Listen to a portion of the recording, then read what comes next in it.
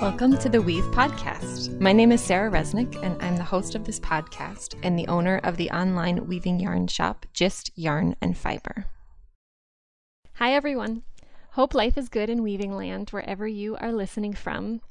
In my book, fall is truly here, which is my favorite season for weaving, for gardening, for weather, just about everything.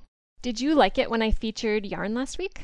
Drop me a line and let me know. I always love hearing your feedback. This week I thought I'd hop in to share another staple favorite in my shop, which I love and which I think a lot of you are loving too, and that's linen. Linen is a strong, natural fiber that becomes softer and more supple with use. And the linen in my shop I source from the oldest flax mill in Lithuania, which is located in the really far north of the country. They've been in business since 1928 and are really experts in creating high-quality wet spun linen yarn. And this particular mill has a really beautiful sense of color, which is one of the reasons I started to work with them, because there's so many gorgeous options that work well together. So if you want to learn more about this yarn and maybe try weaving with it yourself, you can go to gistyarn.com/episode-33 to see some more about it and some free project patterns we created with it. And if you have been afraid of working with linen, you, now is the time to end that fear. This week on the podcast, I'm talking to Kathy Hattori, the founder of Botanical Colors. Botanical Colors supplies artisans and the textile industry with the materials and know-how to dye textiles in a way that uses less water, is non-toxic, and biodegradable. They sell beautiful quality natural dyes for weavers and makers, and I'm really excited to now be stocking these natural dye kits in my shop. Hi, Kathy. Welcome to the podcast. I'm so glad to have you on today. Sarah, thank you for having me. Could you start out by introducing yourself and sharing a bit about yourself and your company, Botanical Colors? Yes, I'd be happy to. So my name's Kathy Hattori. I'm the president and founder of Botanical Colors, based in Seattle, Washington. And we've been established since 2010, so we're 8 years old this year. The company is both an online retailer of natural dyes for artisans and crafters, but also we have a custom dye part of the company where we do custom dyeing for apparel and retail brands, mostly in the United States, but we're now branching out and doing work for other designers in other countries. So we will look at a project with a designer and provide a solution using natural dyes for a line that they're bringing out, in the fall, winter, or spring, summer seasons. How did you first find your way towards natural dyeing? I first learned about natural dyeing when I took a Navajo weaving class, and our teacher encouraged us to forage and figure out what colors would come from the things that we had picked. So I would be, we had an Oregon grape plant outside our apartment, and we weren't allowed to cut anything. So I would go out late at night and snip a few leaflets off so that I could try this color. And doing that and being in a place where there was some eucalyptus and other really interesting plants, I began to see that what you experienced as a tree or a bush or a flower or a root was very different than what you would actually get as a color from the plant, and that was very fascinating to me. So I've just loved that aspect where there's something hidden inside of this plant matter that, with some skill and some luck, you can actually get a really beautiful color. Yeah, absolutely. And how did that path continue for you artistically and later professionally through natural dyeing? So I started dyeing fibers in the mid 80s, and I was really fortunate to learn uh, indigo from Dorothy Miller and John Marshall. And I've had a lot of different teachers that were using natural dyes sometimes, but really most of what I learned initially was synthetic and acid dyes. And then once natural dyes became more prevalent, then I began to work um, at a natural dye studio. So I did that for about 8 years and then branched out on my own in 2010. And what was it that made you decide to branch out on your own and to start selling natural dyes? The other company closed. So it was kind of um, it was a situation where I just decided that I wanted to continue. I'd had a parallel career in technology and was at a moment where it didn't really have much appeal for me anymore. So I thought, oh, now I'm going to just do this. And I always had this idea that, okay, you can do this for 3 years. And if after 3 years it doesn't work, you can always go back to doing what you were doing previously in the corporate world. But I really found out that the more I got into it and the more I explored and learned that the corporate world was never going to be another option for me. So I had to just keep going. And it's worked. It's totally worked for me. So I'm glad that I didn't give myself a back door to go back. So what were those first few years like? How did you build up your business?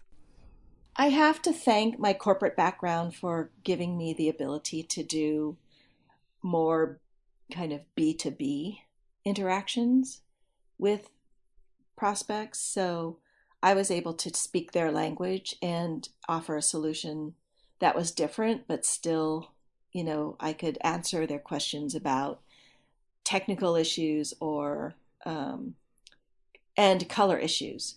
So I think that was kind of what I brought to the table that helped keep me in front of brands and apparel because they're used to a supply chain that has been captive to them and their type of work for years, if not longer, right? It's a pretty established path that any brand has in order to get products to market. So offering this alternative really made them think about it and also made them ask a lot of questions. So I had to answer a lot of questions about the dyes, about their performance, about their use, about the consumer, and the consumer acceptance that I don't know that a lot of other technologies that are going into apparel would necessarily have to answer. So that was very good learning for me to be able to do that. So that's how that part of the business grew. In terms of the online and the retail sales, I think that the awareness of the footprint of apparel was becoming evident to people so that they were seeing that people who were making their clothes were sewing and manufacturing their clothes in substandard conditions, and that was upsetting to consumers. They were seeing that factories all over the world were putting color on their clothes, and that was causing their local water sources and rivers to turn colors. That was polluting water that people should be able to use, and that was upsetting to consumers. So this series of exposés and growing awareness of the actual footprint of conventional manufacturing was causing people to actually ask, wait a minute, what's going on? And I think also a really big driver was the fact that organic food had become very widely accepted. And so people were just looking at their clothing and saying, wait a minute, if I'm purchasing organic fibers, so, to try and make a positive impact, what kind of color and what kind of finishes and trims are being put on that clothing? And is that beneficial, or is that still something that needs to be looked at and examined and questioned? And so all of those things converged right around the same time, and the consumer just took this quantum leap in awareness about what was going on with their food and their clothing and the environment. And natural dyes provide a very nice intuitively um, intuitive solution that is easy for them to grasp because they already see that happening in their food supply. So you sell many different kinds of natural dyes from different materials, which I have to imagine are from many different parts of the world. And I'm curious how you think about ethical and sustainable sourcing for your company, because I know that's so important to you. That's a huge issue. And so, what I've done and I continue to do is I actually go and visit my suppliers, or I'm in pretty good contact. The ones that I don't visit are pretty well established and they have certification, and I know that they get reviewed by certifying bodies. And when I'm talking about certification, I'm talking about organizations that come in and look at the way that the product is grown, harvested, processed, and it looks at it from both chemical and chemical inputs and outputs as well as social issues. So if it's in if it's in a developed country where I'm getting the dyes, I rely more on certification from certifying bodies because I know that there's kind of an infrastructure of things that have to be met in order to receive that certification.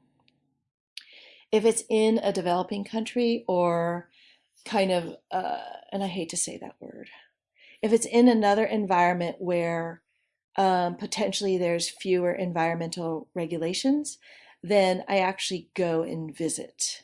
And so I'll spend upwards of 3 to 5 days at the location. Um, Depending on the manufacturer, we'll go kind of take a tour of their facility, talk to them about their workers, look at where they're growing, those kinds of things, so that I actually have a first-hand um, view of what's happening and how the color is produced. And I'm happy to say that in those cases, I've been very, very impressed. So not only are they able to receive the same type of certification that a company that is in um, an area where there's much stricter um, environmental regulation is getting their certification, but it's the same certifying company, if you will, same certifying organization. So they're looking at it both in a more developed and stricter environmental situation. They're looking at it in a less highly regulated situation. They're using the same criteria, and both sources qualify and pass. So I feel like it's pretty stringent and it works, but I do like to go and visit as much as I can. You must have taken some pretty incredible trips to visit people who are making dyes and using dyes. What are some of your favorite places that you've been to? So where I've gone, where I've actually seen them make the dyes, where I think they're doing a beautiful job, is I've been able to go to a couple of labs in Europe. And, of course, being in Europe is always a treat. So, but watching how they're looking at the source of the dye and then seeing how they're taking the dye and looking at it, not just for textile production, but they're also looking at, can this be used in pharmaceutical? Can this be used in food? Can this be used in cosmetics? So they're looking at it for other applications, and the methods that they go through to take, literally a field crop and then end up with a colorant that's suitable for um, using in cosmetics. That's a pretty interesting process because I didn't actually make those connections in my own mind before that, oh, of course you could use it for food if it's safe enough. If it's safe enough from a non-toxic source and they're using non-toxic methods, then it could be a food colorant or it could be a cosmetic or body care colorant. So to me, that's been super interesting. So this might be like asking you who your favorite child is, but I am curious if you have a favorite color or dye material that you love to use in your own artistic work. It is like a favorite child. They're all so different. I think my favorite activity is trying to take kind of the dyes that are less flashy, if you will. So, of course, I love the rich reds and the beautiful blues and the deep purples. But sometimes it's really great to take the dyes that are lesser known and to try to see what they will yield. And the one that I really love to kind of play with, especially on protein fibers, is the Himalayan rhubarb because it has um, it's very pH sensitive, and you can actually use that to an advantage where you can shift the color pretty radically from kind of almost a brick red all the way down to a yellow just by altering the pH with some very simple pH modifiers like cream of tartar for acid to shift it downward and soda ash for the to make it more basic and shift it upward and get it redder. So that's a really fun one to play with. And I love the idea of, I like this idea of hidden color, right? That the color, when you look at the plant or when you look at the source, it's not evident that that's what you're going to get the color from. So the idea that even as a powdered, ready to use extract, there's even more things hidden in it is really alluring to Hmm. me.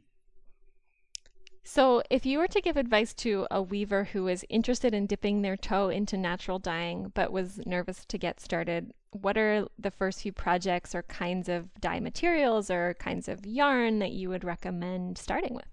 I would say that natural dyes have the strongest affinity to protein fibers. So if you're a weaver who's you're working with wool or silk or alpaca or some sort of protein fiber, you're going to get the best results the easiest.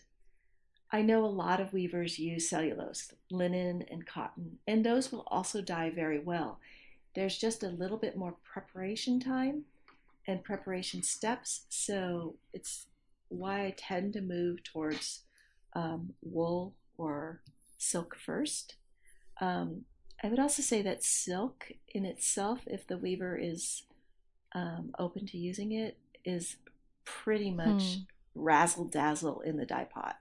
So the minute you put this, because silk is so beautiful anyway, the minute you put it into the dye pot and you start to see it take up the color, the yarn, um, you're pretty hooked on exactly what these things can do. So if it's possible, protein, but if it's not possible, you'll still get beautiful results from cellulose. And we have instructions on our website for both cellulose and protein fiber preparation, scouring, and mordanting. Great. And I will link to those in the show notes to this episode so people can find this. You mentioned mordanting. Can you describe what that mordanting process is for people who might not be familiar with it, and also what kind of mordants you advise people to use? Sure. So mordanting is the actual chemical fixing of the natural dye color to the fiber. So it acts as kind of like a bond. Um, and there's a lot of different mordants that you can use, and we will always point you to the most non toxic uh, options. So you'll see not weavers specifically, but you'll see dyers say that, oh, I used copper on this and I got a great color. And I'm sure you can get great colors from copper, but copper and chrome are heavy metal mordants that are actually toxic to humans. And in tiny, tiny trace amounts that we need them to live, yes, but the amount that you're using to mordant is much, much more than a trace amount. And they're difficult to dispose of. You actually have to take them in. to a hazardous disposal place. And most dyers, and certainly any new dyer, typically does not have the setup to be able to successfully handle such a strong mordant. So in that case, we will, and we only recommend the use of, if you're looking for mineral mordants, we only recommend the use of both alum, which can be in the form of aluminum sulfate or aluminum acetate, and iron, which can be in the form of something as simple as a jar of rusty nails that's filled with water, all the way to ferrous sulfate. And all of these ingredients have their safe use recommendations, and so that's what we recommend. The alum that we have, aluminum sulfate, that we use is a food grade product, so it is used in food processing. The aluminum acetate is a pharmaceutical product, so again, it's used in more of a medicinal application, but again, safe use is key for this. And when I say safe use, I mean a good dust mask. If you have respiratory issues, like I have seasonal allergies, so I always use a respirator that's fitted with dust cartridges, and I follow the guidelines for using that. Gloves, and if you're really sensitive, even safety goggles. You just don't want to have the powder in the powder form. You don't want to have the powders enveloping you. So we tend to be overcautious, but I feel like there's so many environmental ingredients that are out there now in the environment that we don't have any control of whether or not we're exposed to them, that when you do have control over your exposure, you should always protect yourself. And that goes for any of the powder dyes, any of the powdered mordants, any of the plant mordants that we have, anything that gives you a powder, we like to recommend that you use a dust mask. And even bakers wear dust masks when they're working in bakeries because they're around all that powdery flour, and it can cause over time, allergic reactions. So we just want to protect the user from that. In terms of recommendations, there's also plant mordants, and those plant mordants are generically called tannins. And tannins will work on both cellulose and protein fibers, but they do, because they already have a slight color to them, they will impart a base color to the dyed product. And for some dyers, this is part of the excitement. For other dyers who want much clearer and cleaner colors, then you can also look at alum as an adjunct to your tannin mordantine, and that will help both give you a better dye result as well as keeping the colors clear. It's a really helpful introduction, and I hope that it will encourage people who have been excited to try this out but a little bit nervous to know that there's so much helpful information on your website and that they should just go try it. Absolutely. Yeah. I have had so many hours of fun just experimenting in my kitchen and in my backyard with different kinds of natural dyes, and it's really just a magical thing to work with. So in addition to selling dyes for artists to use, you also offer consulting for designers who are looking to add natural dyes to their collection. And I'm curious if you could tell me a little more about the kind of companies that you work with and what sorts of dyeing you've been able to help them do on a more industrial scale. The companies that we've been in contact with are pretty well recognized brands. And most of them ask that their information is kept, confidential. So I'll speak kind of overall about their process, but many of them are extremely concerned about the footprint of not only what is being used to manufacture the clothing that they sell, but also what happens to their clothing after they sell it. And I think most weavers are really familiar with the concept of the rag rug, which was used to take clothing that was no longer, able to be used and put it to another use so that you weren't ever wasting clothing or excess fabric.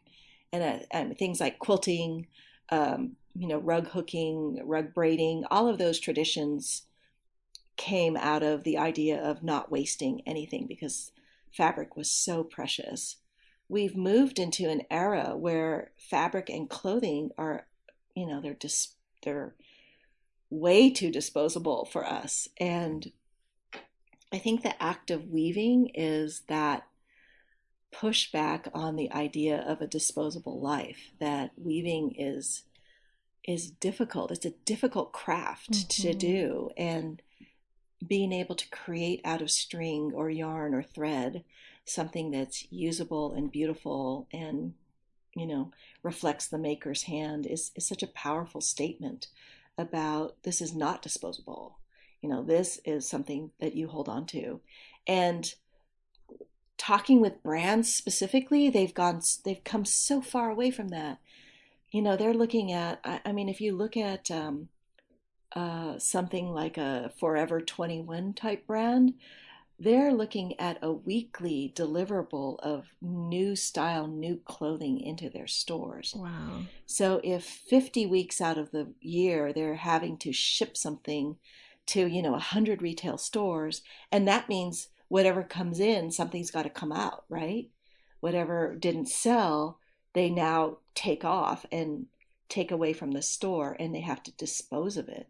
And whether they dispose of it through a secondary retail channel or whether they dispose of it by bundling it and selling it to a jobber who then sorts it and figures out what can be salvaged from it, it's still a really I'd say non-elegant response to this influx of clothing and the need to keep up with the pace of fast fashion.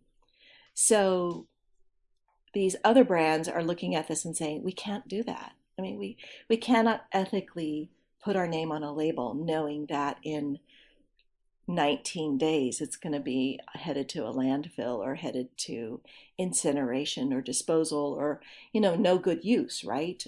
All of the energy and the resources that were drawn from it are now no longer useful, and so it's waste.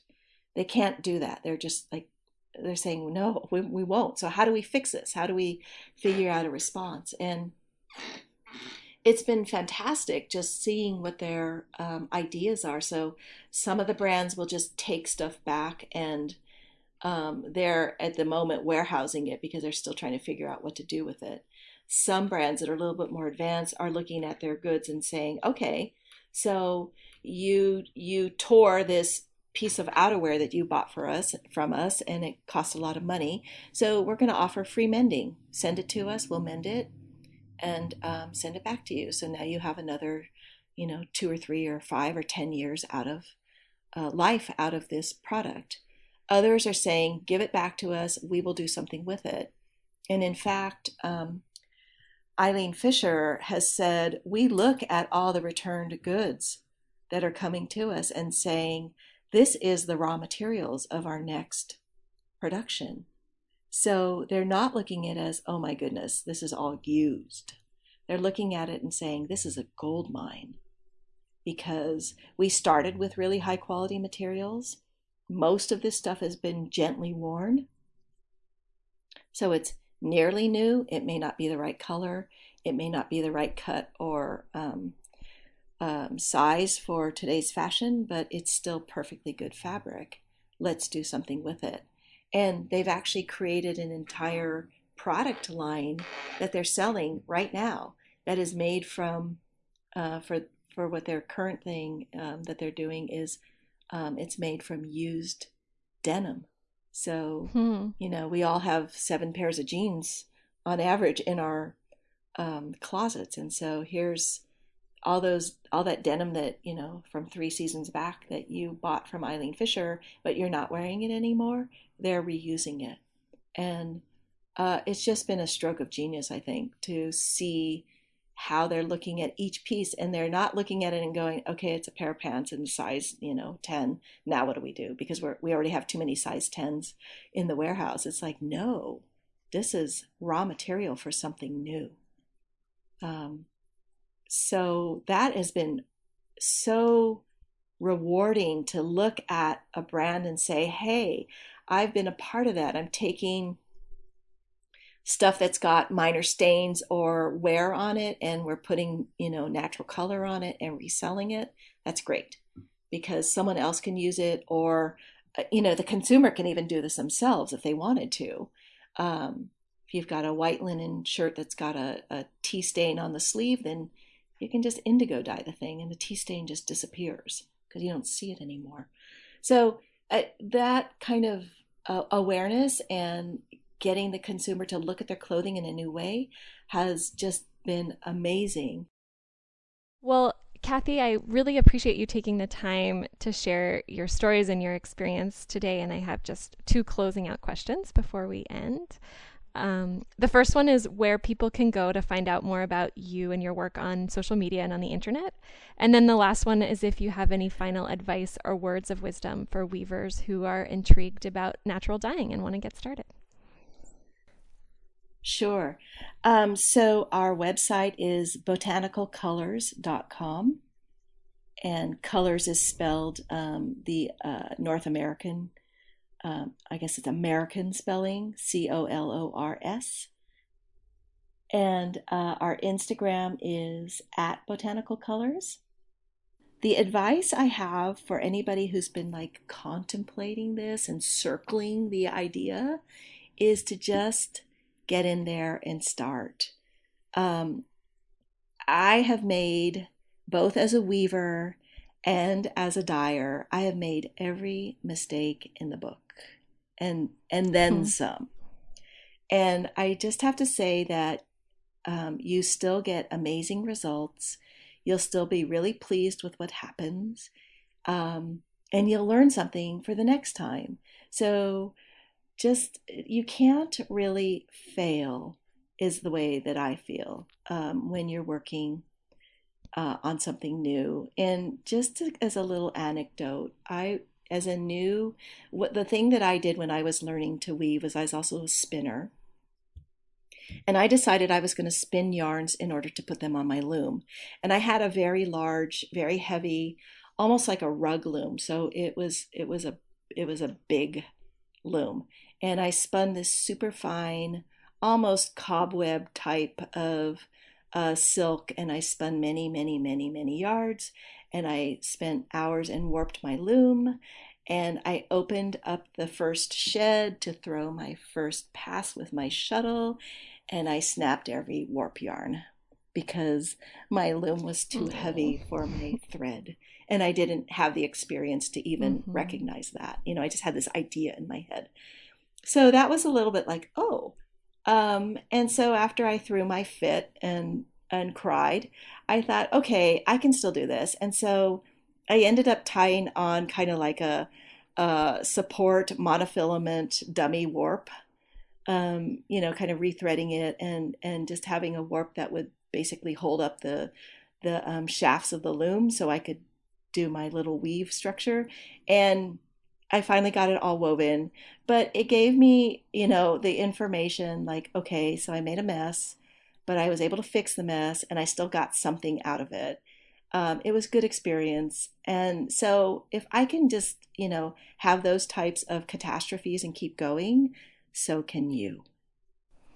That's great advice, Kathy. Thank you so much. And thanks for taking the time to talk today. Sarah, it was totally a pleasure. I loved it. Thank you. That's a wrap. To see photos of Kathy's work, her beautiful dyes, or to purchase some natural dye kits for yourself, go to www.gistyarn.com/episode-33. That's GISTYARN.com. If you love listening to the show, would you consider kicking in $2 or $5 or $15 to support us while we make it? LaShawn and I will put your donation to good use creating new episodes for you. To donate, you can go to www.gistyarn.com/podcast and click the donate button. Thank you. Next week, we have a special episode. I'm interviewing Emma Rhodes. Emma is a textile artist and weaver, and she also works for GIST as our studio and community coordinator. On this episode, we talk all about Emma's weaving journey and also about a new kind of frame/loom she is developing and will be sharing with our community soon. Tune in next week to hear that conversation, and until next time, happy weaving!